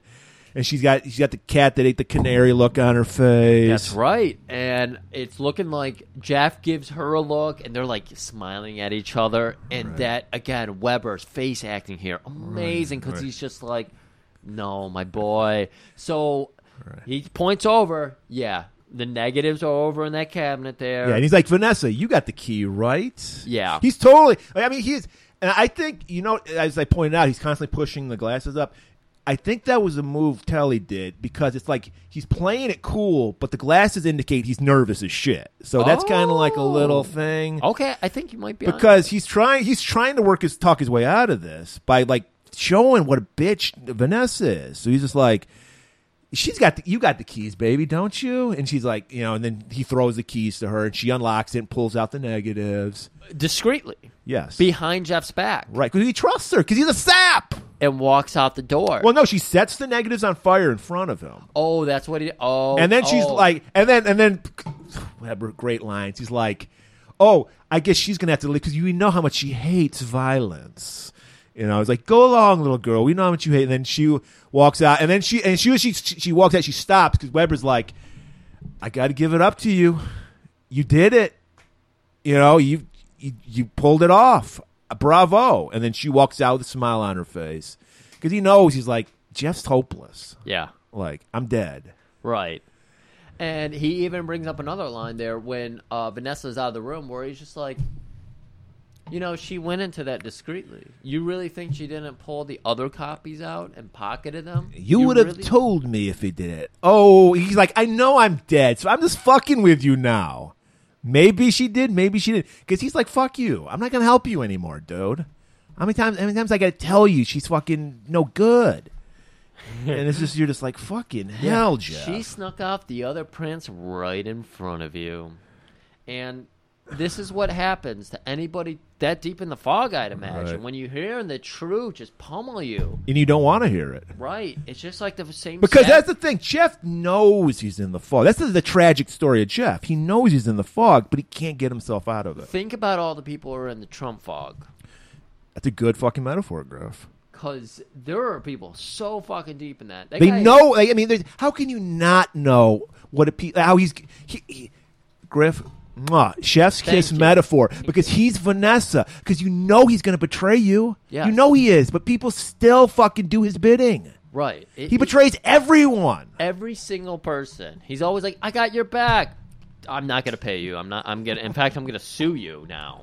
So right.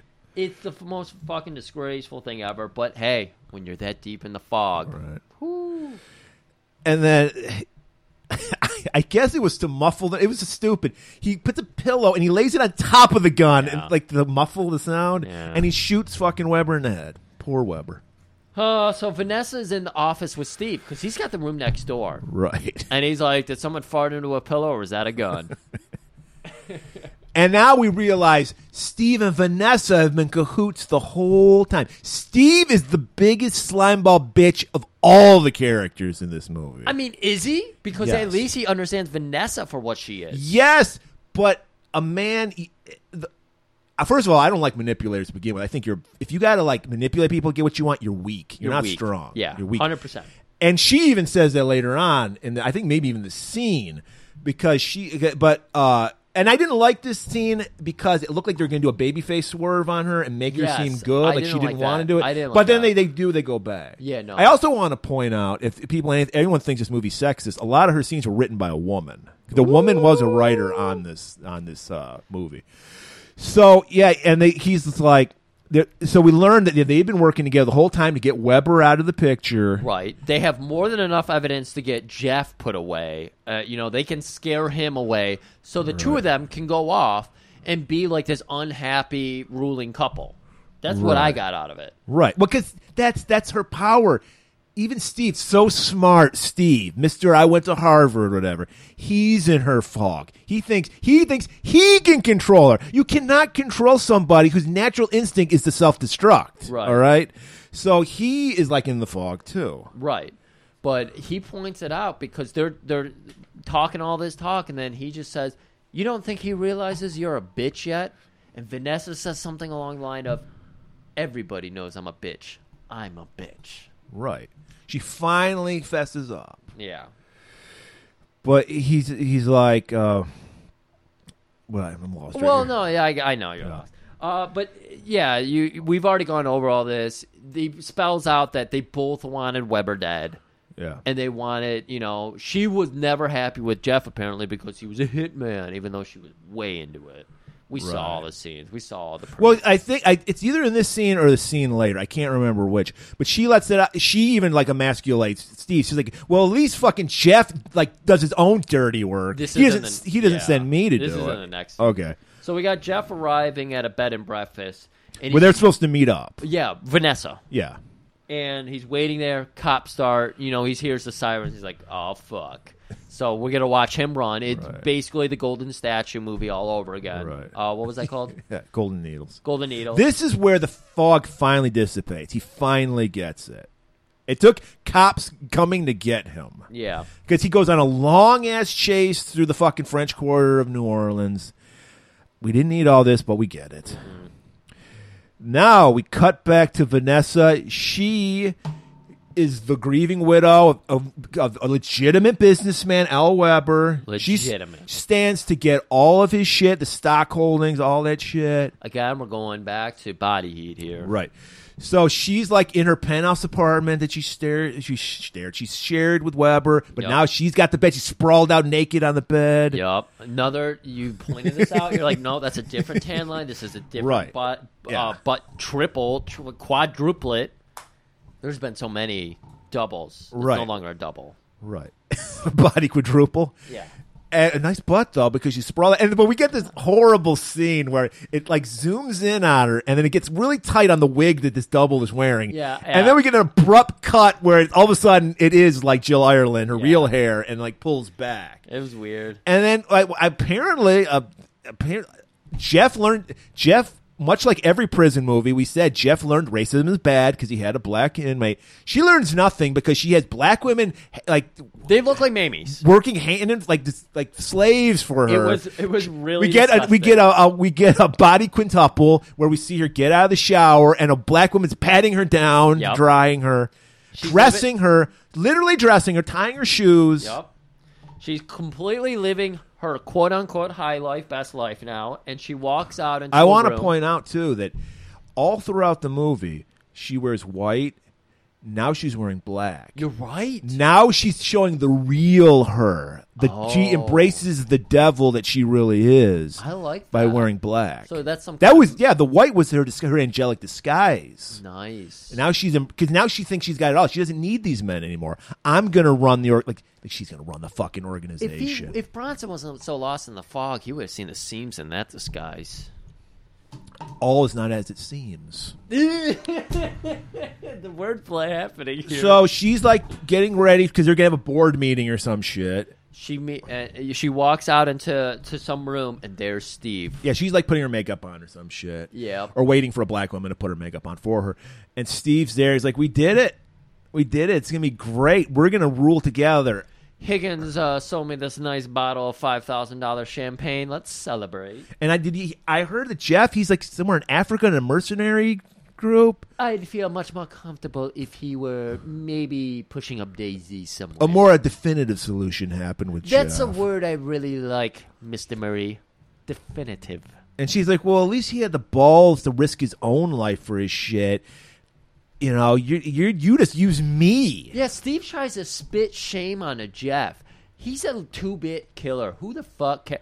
Well, unlike us. And I did say, Vanessa owning her own reality, now that she has all the money under her wings, owning herself, unlike us, and I do mean us, he killed people face to face. We just fucking do it from behind, you know. They're we get other people to do it. We're drone operators. Right. We murder children and families from afar. Right. We don't get our hands dirty. And he's like, oh, you know what? How about we talk about this after we get married? She's like, I don't need you anymore, Steve. I'll take you across the world. Don't need you, Steve. Everything's in my name. You're done, Steve. No need. You are my pet now. And she is wearing some kind of headpiece. It's like a scarf, like a head scarf. And then she puts glasses over it, and I hated that. Hated that. If you're trying to show...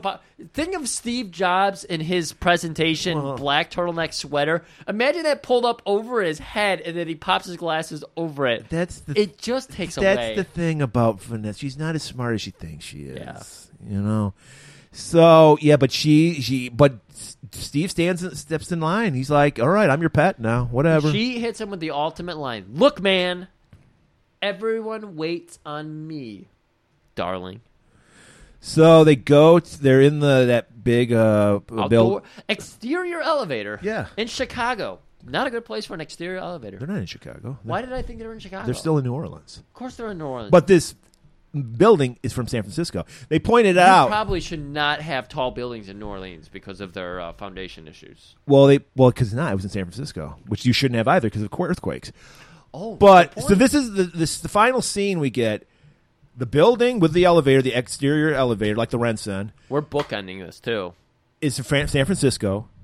The building that Jeff is on is in New Orleans. Okay. And then the elevator itself, where they're acting, that's just a set in Rome. So we get all these different cuts. Wow. Okay. So yeah, they're going on, and this. Okay, so this is a great scene because they're going up in the elevator. It's on the outside of the building, and they can. It's all glass, so they can see out. We're just reading lips. Ennio Morricone wrote a musical piece for this scene, and then the director's like, "No, silence. I need to go with silence." Oh, so that was an artistic choice by the. Interesting. So they're going up, and then out of nowhere, BAP! And then fucking Steve gets shot right through the fucking window. It does make that shot way harder. Like the fact that it's silent and then suddenly, koosh. That's all you hear are the bullets hitting the elevator. No screaming, nothing. Just bullets going through the window. And he just riddles he's fucking Steve up. He's just picking him off. Oh, yeah. Hitting him. And she's freaking out, obviously. Like, what the fuck? And then we see that he's on that building across the street with his sniper rifle. She's trying to hit, like, the emergency stop because she's realizing she's ascending above the line of the building, even though... Yeah. Well, she can't. She's looking for him. She's, looking all around. She can't see him. But she's, trying to stop it so she can get out. Anything. She's grasping for straws here, if you will. And she can't hit the button in time because the bullet comes flying for her. She mouths, "Don't make me suffer." That's right. And then you see him looking through the scope, and boom, right through the head. And as she falls down, the elevator gets to its floor, opens up. There's dead bodies in there. And then we get sound again, and we're with Jeff, and we see obviously people heard these gunshots going off. So they're looking out the window like, what the fuck? There's been like 12 of them. Right, and there's already cops looking for Jeff. There's cops on the street with their hands behind their back. Like, wait, should we actually respond to this? Everyone's asking us to respond to this. They're throwing trash at us. I guess we'll go up there. Yeah, they go up there. It could cut to the episode of Kojak where you had Sylvester Stallone going up to that rooftop because this is pretty much. Well, now we see Jeff's a broken man. He's just like, I don't know. Is he still in the fog? Because he's like mourning the loss. If anything, you really think about it, this was a mercy killing because see what Vanessa doesn't. What people who get by on their looks and sex appeal don't understand is Father Time is undefeated. We all hit the wall eventually. So it was never going to turn out good for Vanessa. She was going to fuck everything up. Yeah. There's no way the mob was going to allow her to take over. They would have whacked her. Well, so this is kind of a mercy killing from Jeff. Right. And it was for her and it was for him too, because anybody at his advanced age with his advanced intelligence to get lost in that fog like he did. Right. You're lost. You're just lost for life. Like, what are you going to do? You're done. So basically what he does is suicide by cop. He just cop pulls a gun on him, like, go ahead, do it. And then he sees the fear in the cop's eyes. He's like, oh, you must be one of them rookies I've been hearing about. I'm the wrong color for you, huh? Not black enough for you? Is that not black enough for you? And then he goes for his gun, and then the cop does like a cop does, unloads every fucking bullet into poor Jeff. And even throws the gun at him. Right. And then picks up Jeff's gun and shoots him a couple times with that. And then when he's done with that, he throws him off the roof. Yeah. And he throws a piece that he keeps to say, hey, that guy had a gun. He puts another Even though the guy had a gun, he lays another gun in Jeff's hands. He injects him with some drugs, puts more drugs in his pocket, overkill. Him over the roof. Total rookie move. He's right. He was a rookie. Right, but he left all of his fingerprints on him, too. I don't know, guys. The cops in the 70s, Serpico taught us. There you have it, people. Violent City. I hope everyone learned a lesson. We've traversed the fog. We come out on the other side. We always do. You've been educated. Right. We've guided you through the fog. We are the floodlights of your life. Goddamn right. Never use your high beams in a fog storm. No. Always low beams. You know what, Griff? It's fitting that our hero's name was Jeff Heston, because for the next 3 weeks, we're going to be talking about another Heston. Charlton Heston. Oh, interesting. I don't think we've done a Charlton Heston movie. This movie is a trilogy, Griff. Many people don't know it's a trilogy because the movies have only one thing in common. The end of the world. Post-apocalypse. Interesting. Well, people don't know. They probably don't even recognize this movie, but they didn't recognize the mechanic in this movie had connections. So the next 3 weeks, we're going to call it the Charlton Heston Post-Apocalyptic Trilogy, or as I like to call it, the Charlton Heston Wears a Little Scarf Trilogy, because he wears like a little kerchief in all the movies, I believe. We're going to be doing some we're going to go, you think the 70s suck, you people who hate 70s? We're going to the 60s for the first movie, because we're going to do them chronologically. We're going to be doing first Planet of the Apes. Woo. After that, based on the Richard Matheson movie, book, I Am Legend, The Omega Man. I like it. And then after that, we're taking a trip to the future of 2022. Ooh. Yes, the movie takes place in 2022. Everybody has heard of this one. We've talked about it on show before. Soylent Green. So that we'll be doing that for the next 3 weeks. So get your stinking paws on the play button, you damn dirty apes, for the next 3 weeks, and keep it warm.